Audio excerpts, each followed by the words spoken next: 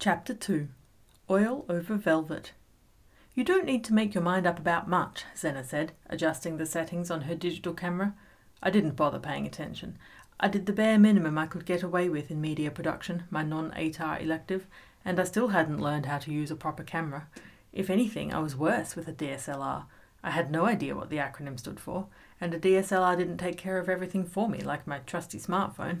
Zena's multitude of silver rings glinted in the winter sun as she twisted dials with purple-polished fingertips. I'd met this petite girl with rainbow nails and glitter in her hair in photography back in Year 9, and even though I'd sucked at it, I'd stayed in the class because I figured the next thing I chose might be just as bad, but without anyone fun to hang out with or help me with homework. Unlike me, Zena Robinson had an eye for a great photo and the skills to take it. She wasn't doing ATAR, but she was planning to go into cinematography, and she was almost top of the class. At best, I could maybe pick out an interesting subject. I'd yet to get anything in focus. No, I remarked, just how to go about the rest of my life. You know, the question. Zena pushed back her hair, this week red with gold streaks, and sighed dramatically, putting on her best teacher voice. Gabby, what are you going to do? Oh, I don't know. Go home, take a long bath, order pizza. I elbowed her. Hey, watch the camera. Be useful. Go and lie on that bench. There's no better time to start your career as a photographic subject.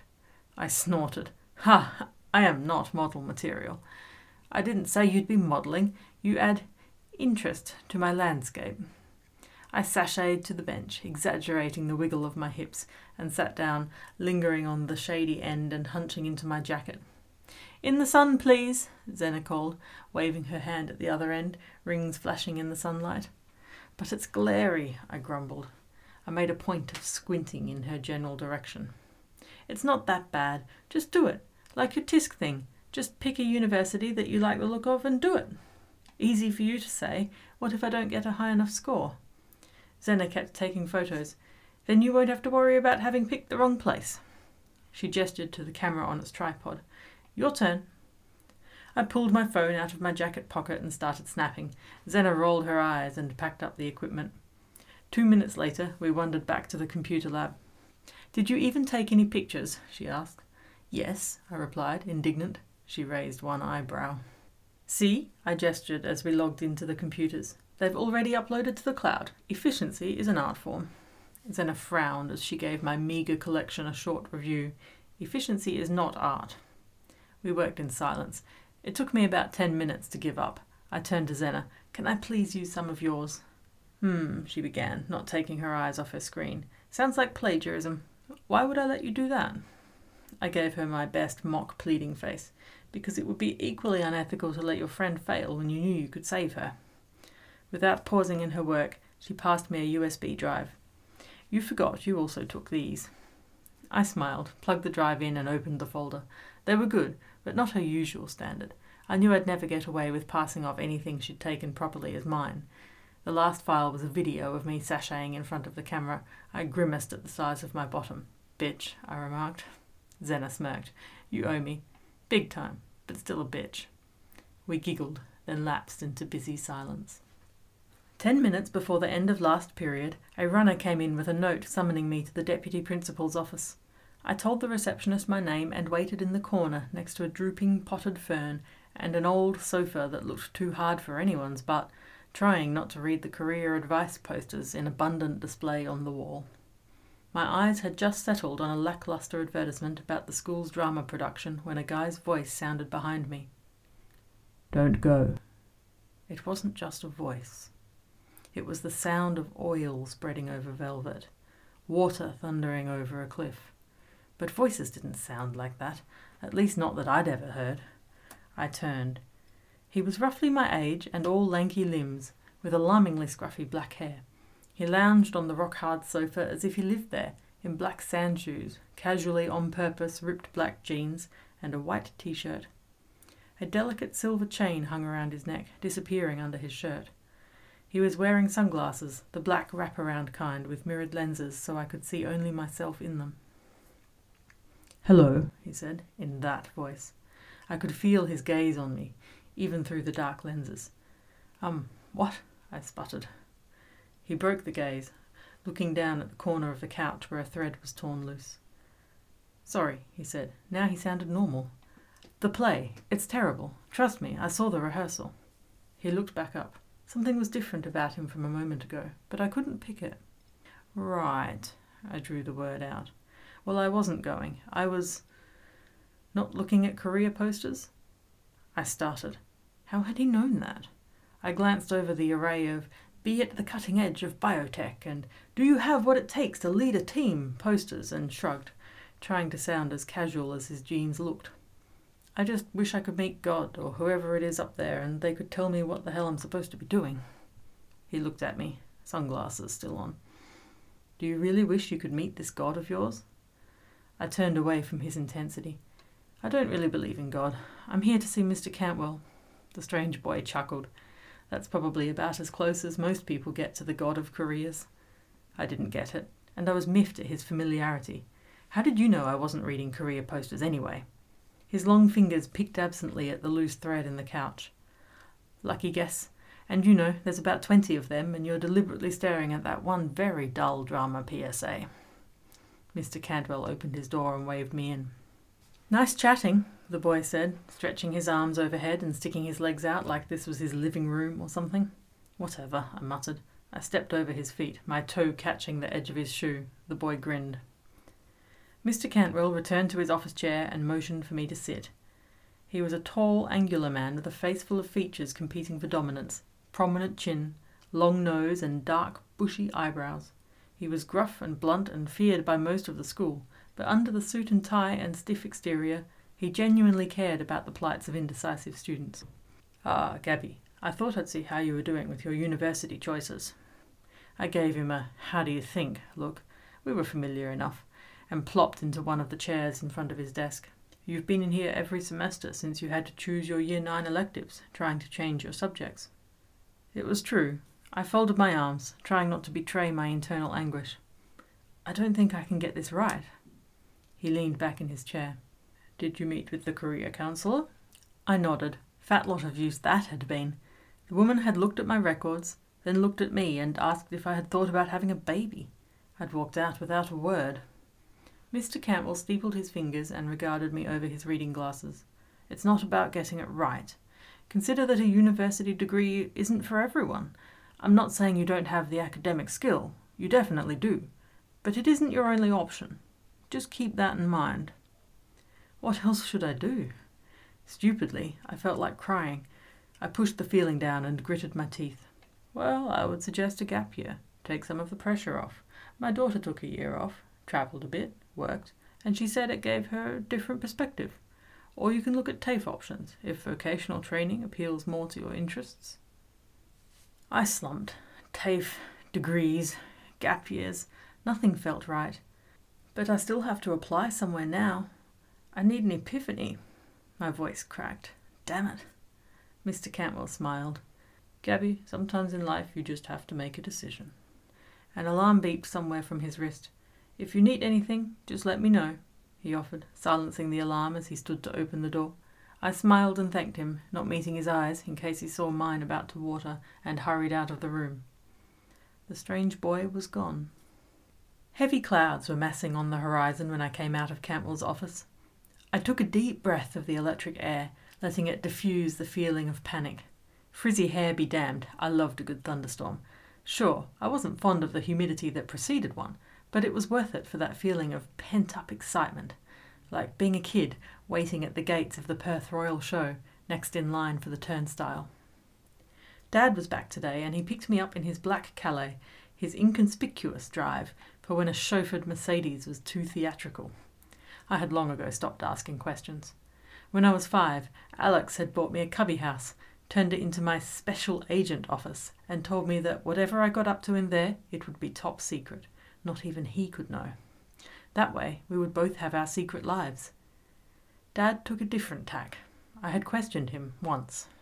Never again. "How was school?" Dad asked as I slid into the warm front seat. "It sucked. Today was the day the TISC handbooks were released from their cage to unleash terror on uncertain students. I'm in the know." He tapped his nose. I rolled my eyes. You know it's not the end of the world if you start the wrong major. You can always change it." "Who says I even want to go to uni?" I said, thinking about Mr. Cantwell's comment. "Well, you have some time to think about it, but it doesn't hurt to have a plan." I sat in stubborn silence. He shot me more than one concerned glance. It wasn't Dad I was mad at, but I was mad at something, and he was there. Since Dad's house was in West Beach, and I went to West Beach Senior High School, the drive home took less than 10 minutes. West Beach was named, with an extraordinary leap of imagination, for the beach it incorporated, and, being in Perth, meant it faced west. Of course, pretty much all beaches in WA faced west, but whatever. It was a quiet suburb, and both Cecilia and Zena lived within a few minutes' drive, or a 15-minute walk if I couldn't get a lift. All the houses looked the same, beige, rendered 4x2s with double garages and well-kept lawns out the front. 2.5 dogs and a kid and all that. I loved Alex's little apartment in the city, where Italian pistachio gelato was only a short stroll away, and the neighbourhood lawnmower brigade didn't wake me up every Saturday morning. Alex spent most of his time in Canberra when he wasn't staying with me. Talk about being an imposition. I'd hassled him about it once, but he assured me that he loved hanging out with me, then grinned and said it was all about the water anyway, and when he wasn't working he was rowing or water skiing or paddle boarding. Alex teased me about being the only person in the world who wore shoes and jeans and a long-sleeved shirt to the beach. I maintained that anything less than knee-high boots was inviting sand into my socks where it didn't belong. Beaches were pretty, in photos, and I had to admit they were kind of awesome in a thunderstorm. I had always had an urge to watch a thunderstorm roll in from the vantage point of a mountaintop. Sure, it would be suicide crazy, but still, fantasies were supposed to be crazy. Dad frowned as we drove down our street. By the time we pulled into the driveway, his expression was black, his mouth a thin line. A silver BMW waited in front of the garage door. I peered at it, curiosity twining with unease in my stomach. We almost never had visitors, and definitely never unannounced. Dad pulled up alongside the BMW and turned off the engine. "Stay in the car." Before I could open my mouth to protest, his door shut behind him. A woman dressed in a pencil skirt and jacket stepped out of the back of the BMW. I leaned over and cracked Dad's window. "You shouldn't have come here," Dad said, the warning low in his throat. "We can't all play happy families, John," she said with a cold sneer. She handed him an envelope. "Let me know what you want to do about it." Dad tucked the envelope in his jacket pocket and glowered after the BMW as it disappeared down the street. I grabbed my bag and followed him into the house, intrigued, but he vanished into his office without a word. Something to do with his work, then. It was unusual that his co-workers would come to the house, but I'd long ago stopped worrying about furtive visits from people Dad worked with. I slung my bag down in the hallway and headed for the kitchen as my phone buzzed. Cecilia, reminding me of our Tisk book and chocolate date. If only there was a job for someone whose favourite thing to do was eat dessert. While I rummaged in the freezer, Dad's footsteps scuffed across the room, and I straightened, ice cream tub in hand. "Can I go over to Cecilia's? We're going to study." "Sure, but be back early, please. It's a school night." "Is it really?" I asked, mocking. Here I was thinking it was Friday. Wishing, more like.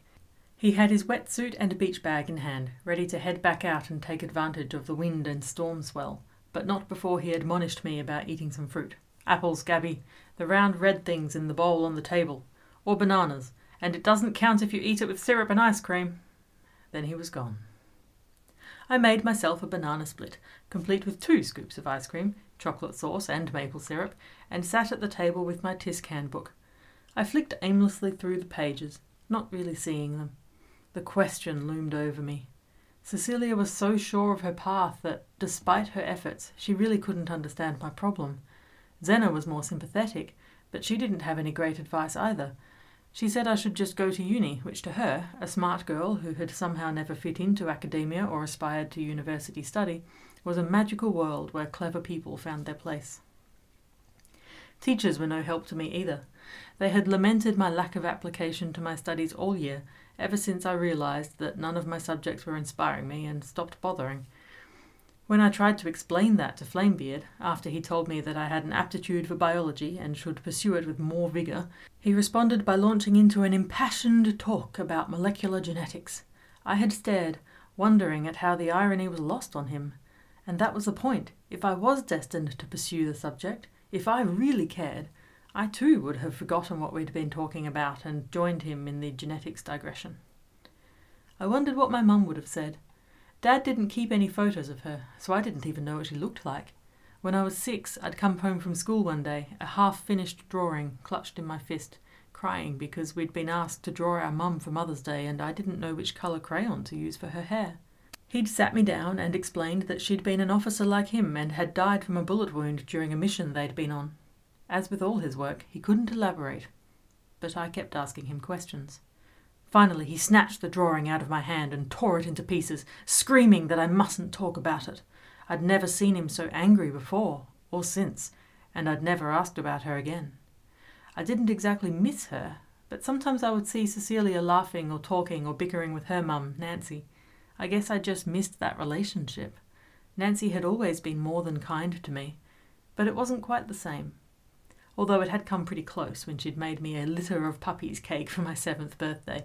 Literally 8 little cakes in different puppy shapes, iced in white and brown with chocolate buttons for spots. They'd been almost too cute to eat. My phone buzzed again. Nancy would pick me up in an hour after ballet. Cecilia and her 2 younger sisters all took lessons.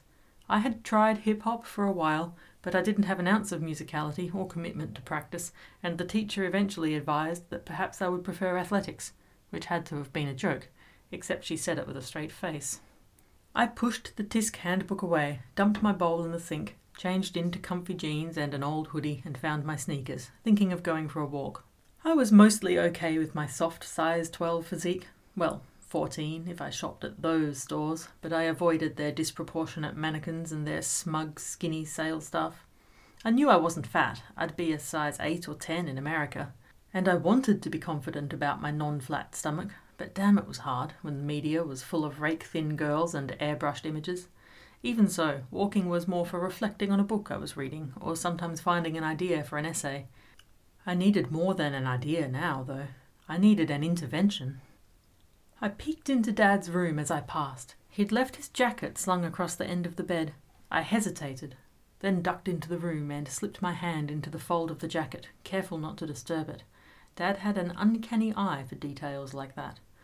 My fingers found paper, and I drew the envelope out, my skin tingling even though I knew he wouldn't be back for an hour at least.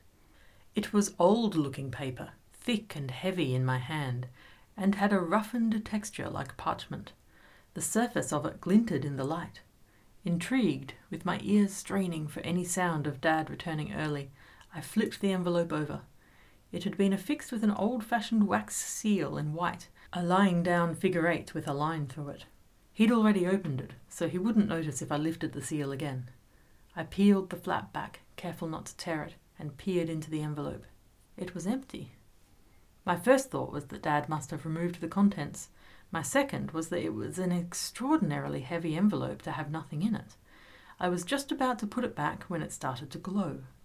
The pit of my stomach fizzed with excitement as a white translucent orb the size of a golf ball floated out of the envelope and hovered around eye height. Mesmerized, I extended my hand, wondering if it was ridiculously foolish to touch it, but before I could bring myself to move closer, it exploded in a puff of glitter like tiny stars, a miniature elliptical galaxy bursting into life and fading from the room. Nothing remained except an empty, now suitably light, parchment envelope resting in my hand. I stared at the space where the orb had been, then inspected the envelope, but it contained no further clues. Was it a message? More importantly, the effervescence in my gut intensified. Was it? I couldn't let myself believe it. Magic. Maybe my mind was making up illusions to distract me from my career choices. I gave myself a shake, tucked the envelope back into Dad's jacket, and retreated from the room.